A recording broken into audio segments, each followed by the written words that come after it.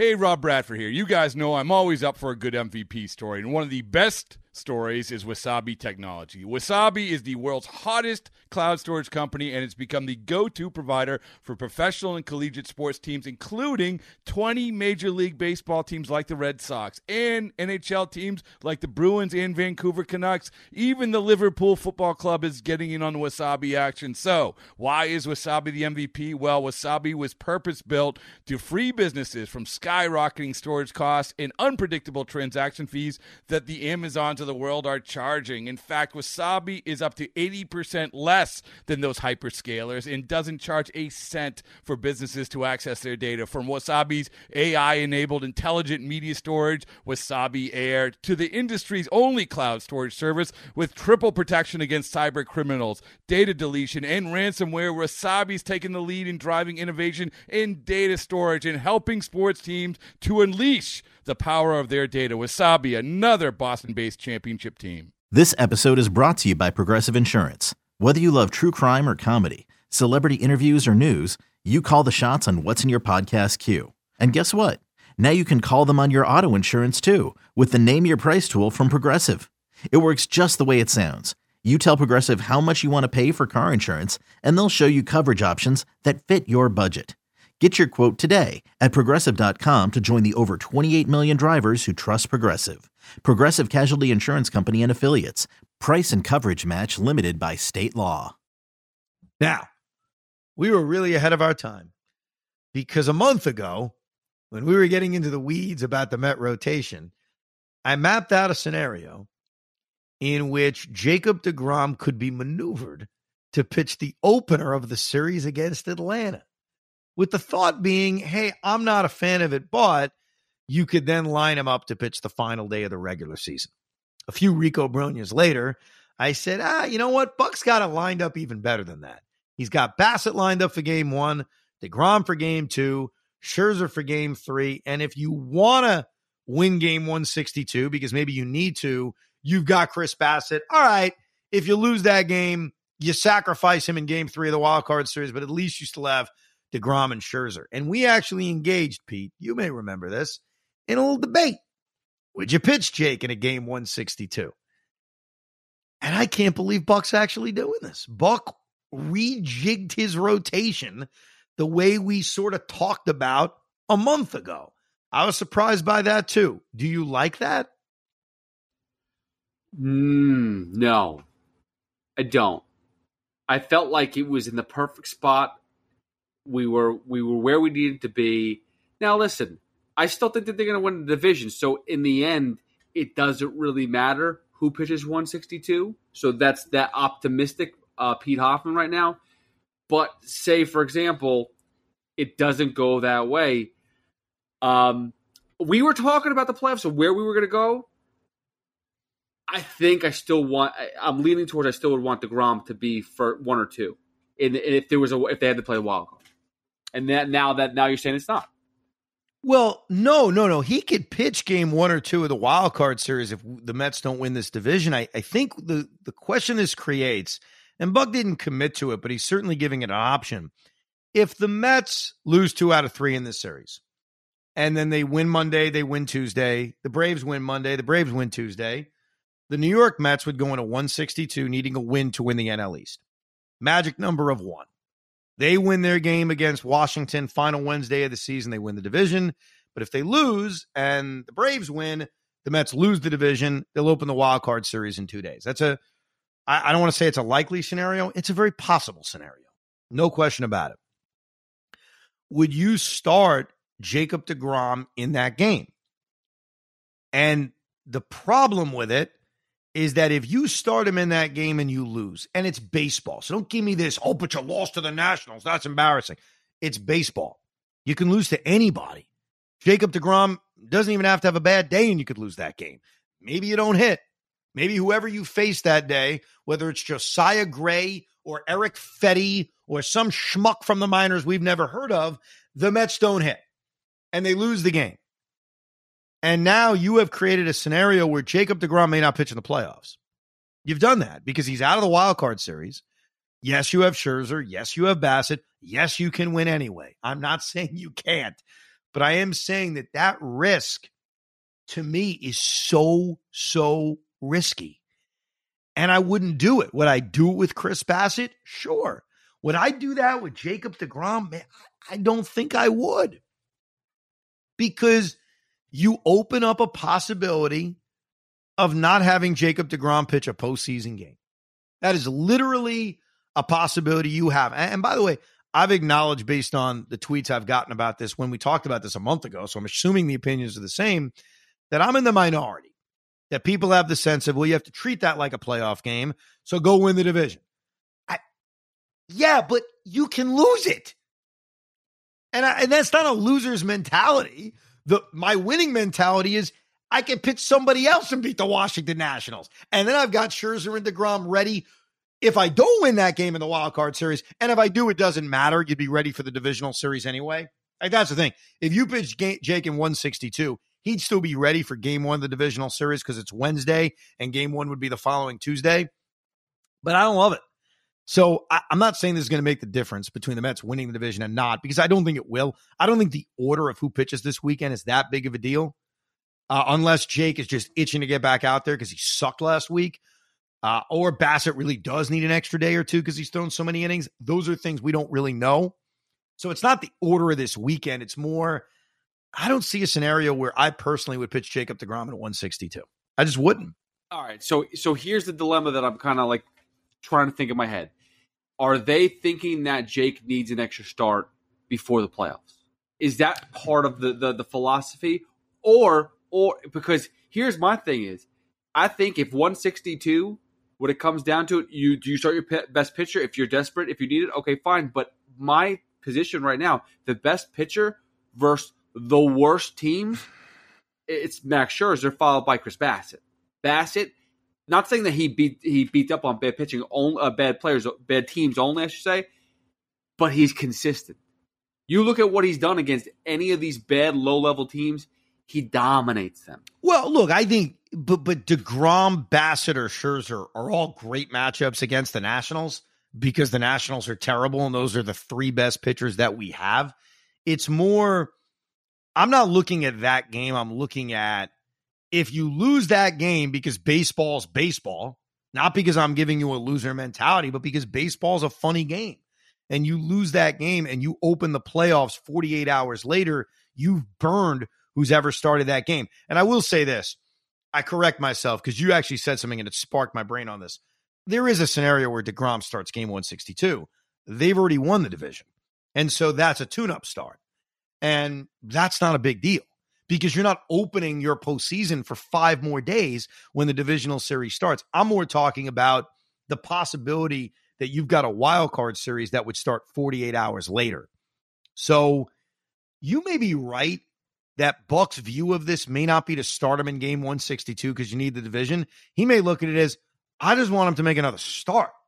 And if we have the division wrapped up, which is the ideal scenario, he's going to pitch 4 innings. It's just a tune-up start, like a lot of starters have before their final start before the postseason.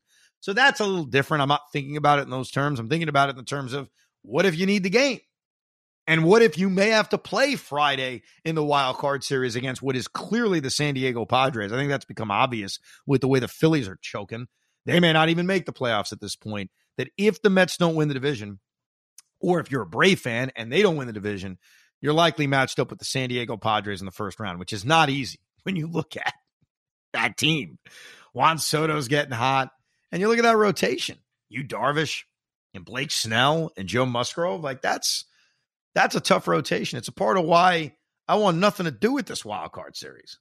Now, I don't, for the record, agree with what Beningo has said to me on Saturdays, and he has said it many times before that on his podcast or wherever. No, not about Jacob deGrom. We clearly disagree about that.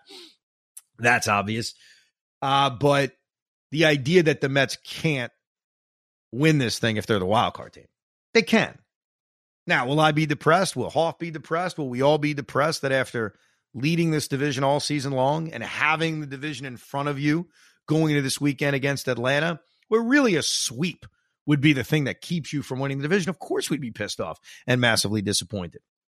I mean, I'm not going to sugarcoat that, but you play a best of 3 series against the Padres, as dangerous as it is, you can win it. And then you can beat the Dodgers. And then you could be in the freaking World Series anyway. I acknowledge that. We all know that. We just don't want to deal with that right now, especially when you have the division right in front of you. So it'll be fascinating to see how that final series is managed, if those games matter. But look, the Mets have it in front of them where those final games may not matter. If the New York Mets win 2 out of 3 this weekend, forget the sweep. A sweep obviously clinches the NL East. Goodbye. If the Mets win 2 out of 3, they put themselves in a spot where all they've got to do is win a game against the Washington Nationals. Not 3 games, not 2 games, a game. So winning 2 out of 3, I don't want to say wins you the National League East, but wins you the National League East. I mean, it does. As negative as we may be, I don't think they're getting swept by the Nationals, though I should bite my tongue before I say that. I guess that could happen, right? Though Mattingly has said, Hoff, Alcantara would pitch game 162 against the Braves if the game matters. So at least we'd be getting the help of Sandy Alcantara pitching game 162. Thanks, Donnie. I really appreciate you going all the way out. Like maybe skip a couple series when you're playing us. Like that. That's the one thing I can't stand. You weren't on it last night, but the fact is, going into yesterday, Marlins, Marlins, Cubs, and Nationals, they were 1-6 at home.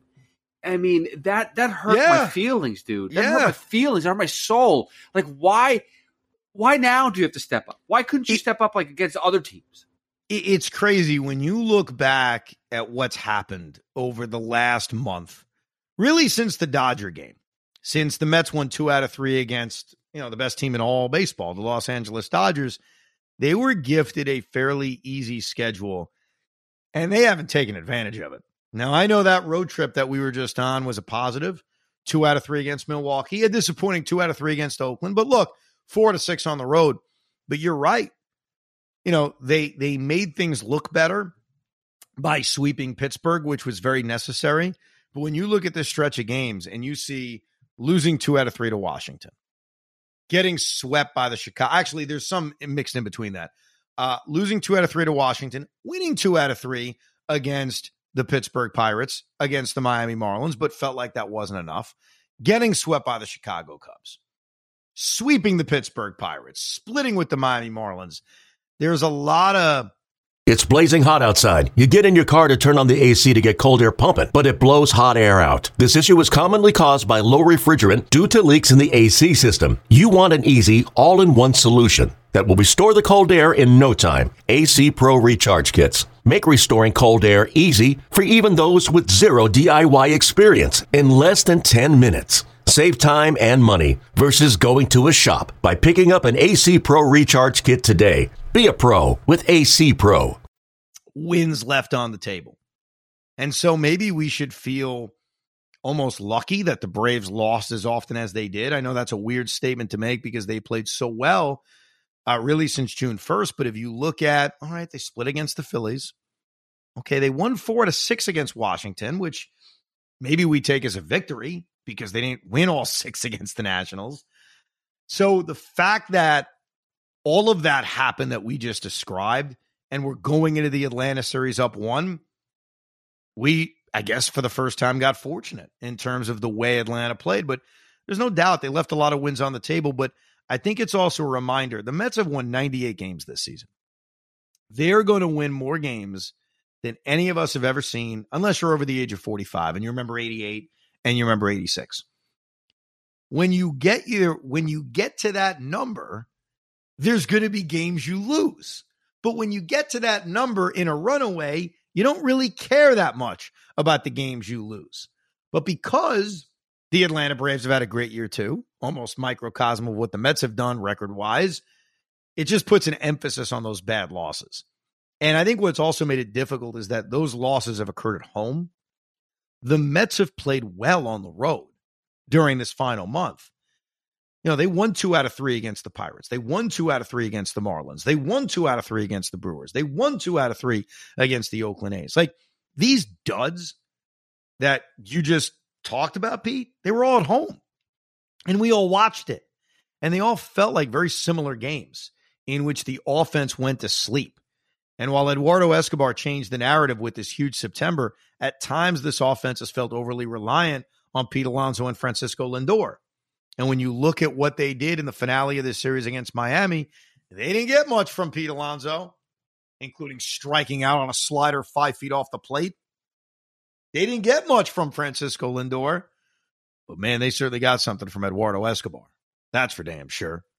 All right, as far as this series is concerned, when Max Scherzer has faced the Atlanta Braves this season as a New York Met, he has made 3 starts, 2 of which have been at Atlanta. 1 was at Citi Field. He is 3-0. Max Scherzer is 3 for 3 against the Atlanta Braves this season, and his worst start he made was that wild 9-7 game that they won, in which he gave up 4 runs in 6 1/3 innings. But he's 3 for 3. Chris Bassett has pitched really well against the Braves in both starts, one of which was a hard luck loss, one of which was a really good win back in July. And Jacob deGrom has a win against the Braves. That was his first start back at Citi Field when he pitched into the 6th inning and made one mistake to Dansby Swanson. And then, boy, this is the game that haunts me to a degree. Because if they win this game, this whole race looks completely different right now. The finale against Atlanta in that 4-game series, I think it was the last time they've played them, August 18th, when Jake had that battling at bat. I think it was Vaughn Grissom, gave up the infield single. He got pulled for Seth Lugo, then base it up the middle. Guy scores from first because Brandon Nimmo's got a noodle arm. And then the Mets can't rally in the 9th inning when Francisco Lindor has literally stolen a base easily, slides in a second. Alonso hits a pop-up. The whole thing's a mess. That was in a lot of ways their most frustrating loss of the season. And was that game on Jake? Not really. It was disappointing that Jake couldn't get that last out. I think it changed the whole game because, of course, you have to take him out unless Lugo comes in, and the whole thing was a mess. So you have 3 guys who have not only been, or for the most part, they're 3 best starters, but you got 3 guys that have pitched well against the Atlanta Braves. The Mets have done a good job against Max Fried. Max Fried's one of the better pitchers in baseball. He's got a 2.5 ERA. When you look at the way the Mets have faced him this year, how they've worked him, how they've gotten his pitch count up, how they've kind of scratched at him, they've done a decent job against them. Charlie Morton's all or nothing. I mean, he can dominate for 6 innings, strike out 14 guys, or you can knock his ass out of the 2nd inning. Kyle Wright, they have faced twice. I think they've done a decent job against him. He's a 20-win guy, but a lot of that's sort of luck. A lot of that's, getting run support. So I feel pretty good about these matchups. You have to. I think Jake and Fried are almost a wash, and that's not saying that Max Fried's as good as Jacob deGrom. It's that Fried's had a great complete season, and deGrom is facing his first struggle, really, in a very long time. Not just his last start against Oakland, but certainly that last inning against the Pittsburgh Pirates. Boy, Jacob deGrom and the narrative around him, it is going to be altered by what happens Friday night. If he goes out there and dominates or pitches well, I think you forget about what happened against Oakland and people go back to, all right, Jake's back. If deGrom struggles again, there's going to be a panic. There's going to be not that he isn't a big game pitcher. I don't think he's going to be redefined. I know 2015 is a long time ago, but I think he showed us what he can do in a big spot. But I get it's a long time ago. How many big games has he really pitched since then? Not his fault, but it's true. But how Jake pitches Friday is going to change our mentality one way or the other. He pitches great. Okay, Jake's back.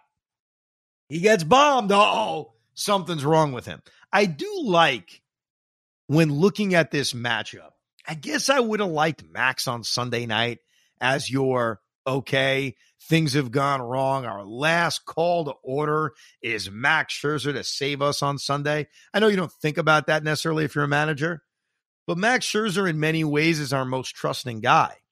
And he's pitched really well against the Braves, not just this season, but in his career. Having him as a breaking case of emergency guy Sunday night would have been a good feeling. But look, I think Buck has lined this up like it was the playoffs. That's the way he's done it. And I think that's the way Brian Snitker's done it. It really is like a playoff series with the way this thing is lined up. And Atlanta altered their rotation, which they should. I have no problem with that. They know the value of this divisional race. Let's get our best 3 pitchers lined up to pitch. Spencer Strider would be up there. He's banged up. So obviously he's not pitching in this series. But they got their 3 guys lined up. We have our 3 guys lined up. Let's freaking go. That's what it comes down to. Let's go.